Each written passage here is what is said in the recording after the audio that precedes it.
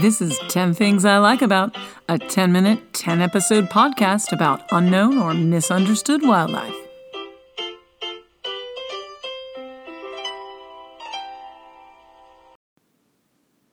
Welcome to 10 Things I Like About. I'm Kirsten, your host, and this is a podcast about misunderstood or unknown creatures in nature.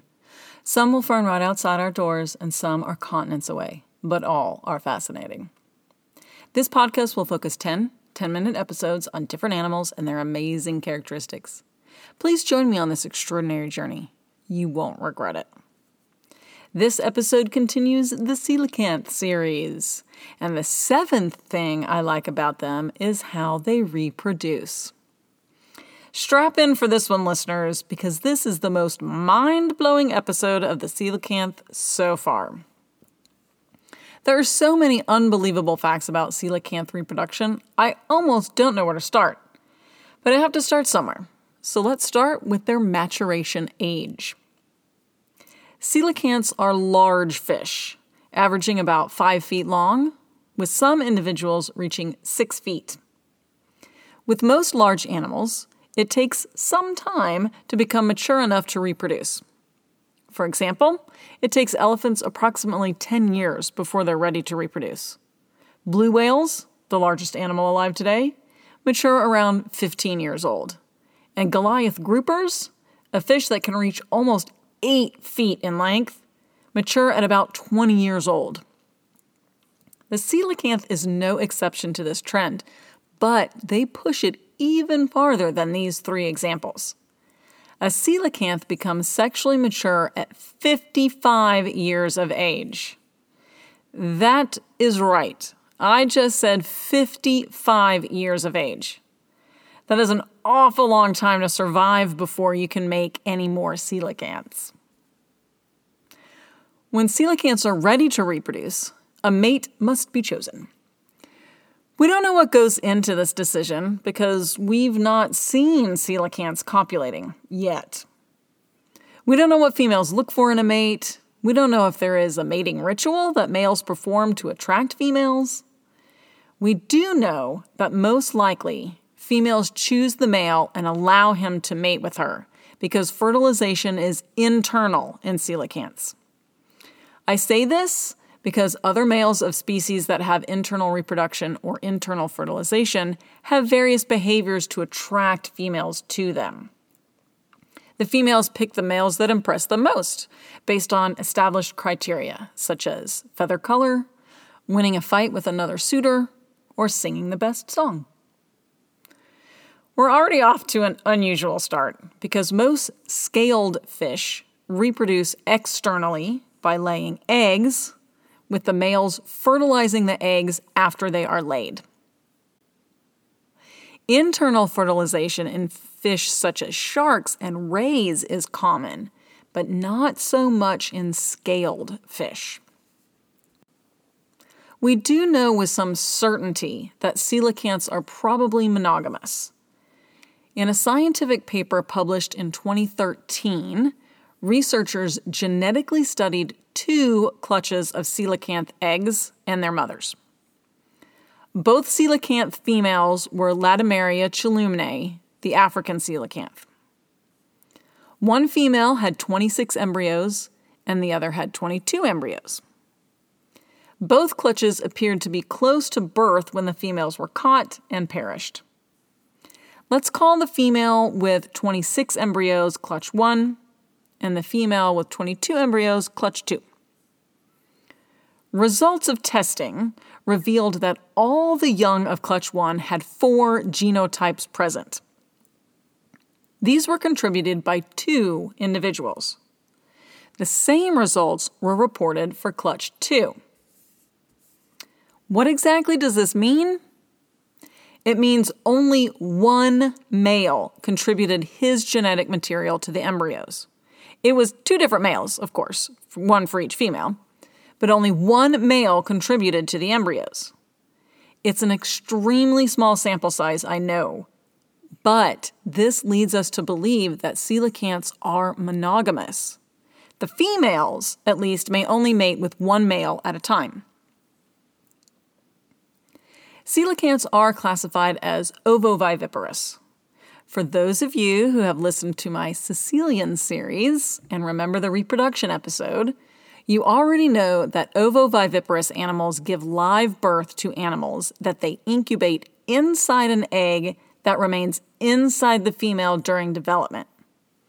This is what the coelacanth does. Now you might be wondering how we know this, since so much about their reproduction is still unknown. And that's a great question. How do we know? In 1975, a gravid female was caught, and upon dissection at the American Museum of Natural History, researchers found 5 young developing inside the oviduct of the coelacanth. These 5 young were attached to large yolk sacs. Since then, other gravid females have been caught as well, and dissection of these specimens has supported the findings of 1975. The female with 26 young in her oviduct, that we discussed before, appears to be the largest clutch discovered so far. Coelacanth eggs are pretty big. They're approximately 3.5 inches in diameter.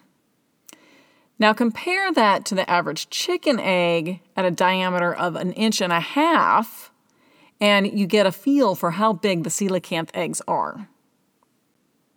When the young are born, they're around 12 inches in length, and that is live birth. And they look like little tiny versions of their parents. So how long does it take a 3.5-inch egg to become a 12-inch fish? Probably longer than you think. Coelacanth females carry the young for up to 5 years. This is the longest gestation period of any animal that we are aware of at the recording of this podcast. Some species of sharks can carry their young for 3 years. The coelacanth has them beat. And it also explains why their eggs are so large. They need a good, long-lasting source of nutrition to develop properly. Once the young are born, we lose track of them. With the research we've been able to do with live coelacanths, we haven't seen any young hanging around with adults, so we assume that they must retreat to another habitat. There could be many reasons for this. They are much smaller than a full-grown adult, so presumably they eat different prey, which means they could need a different environment in which to hunt. They might be escaping from their own parents' territory because mom and dad might eat them. They may even move to higher depths or lower depths until they're much larger in size. Whatever the reason, we have not seen any juvenile coelacanths. So for now, their whereabouts remain a mystery. The last thing we know about coelacanth reproduction is how long they live. For many years, we thought they lived about 20 years, and that they were extremely fast-growing, which would be very unusual for an animal their size. But that's what testing told us. Now, in a study released in 2021, all of that changed. So, one way to determine a fish's age is to count the rings on their scales, kind of like counting the rings of a tree. Initial studies of coelacanth scales suggested a 20-year lifespan. But using a new technique involving polarized light, researchers were able to see all the rings on the scales. The new data revealed that coelacanths can live up to 100 years. Let me say that again. 100 years. That's just amazing. This study is also the study that determined that they become sexually mature at 55 and that they have a gestation period of 5 years. Who knew the rings on a fish's scales could tell us so much? Well, that's all for coelacanth reproduction. I still can't get over all the amazing things I learned researching this episode. And I know you are just as intrigued because it's my 7th favorite thing about coelacanths. If you're enjoying this podcast, please recommend me to friends and family and take a moment to give me a rating on whatever platform you're listening. It will help me reach more listeners and give the animals I talk about an even better chance at change. Join me next week for another episode about the coelacanth.